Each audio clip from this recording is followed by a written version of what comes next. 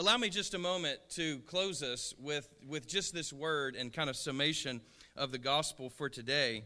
Wise people still seek Jesus.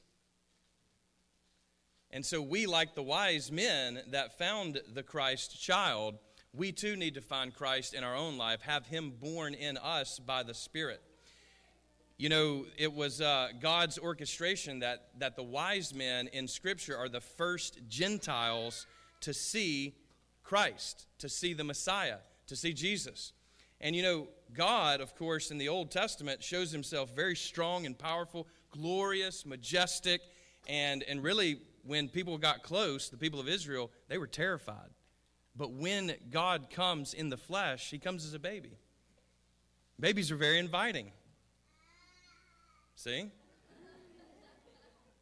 No one's alarmed by a baby. And so God slips into our world to change the world. And he is swallowed up in death and in evil and actually descends to Hades for us.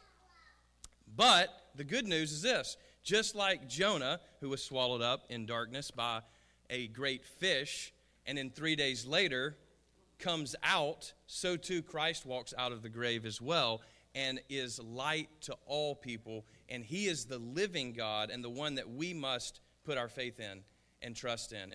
And then he calls us. Here's the crazy thing. And when we do that, then he calls each and every one of us, just like these HP kids have done here today, is to shine the light of good news. And don't we need that in our world? Our world is trying to swallow us in darkness and in death and the grave. And we, of all people in the world, we are called to be light.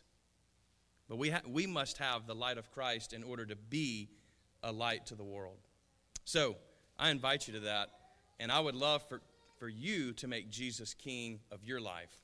It's a wise decision after all.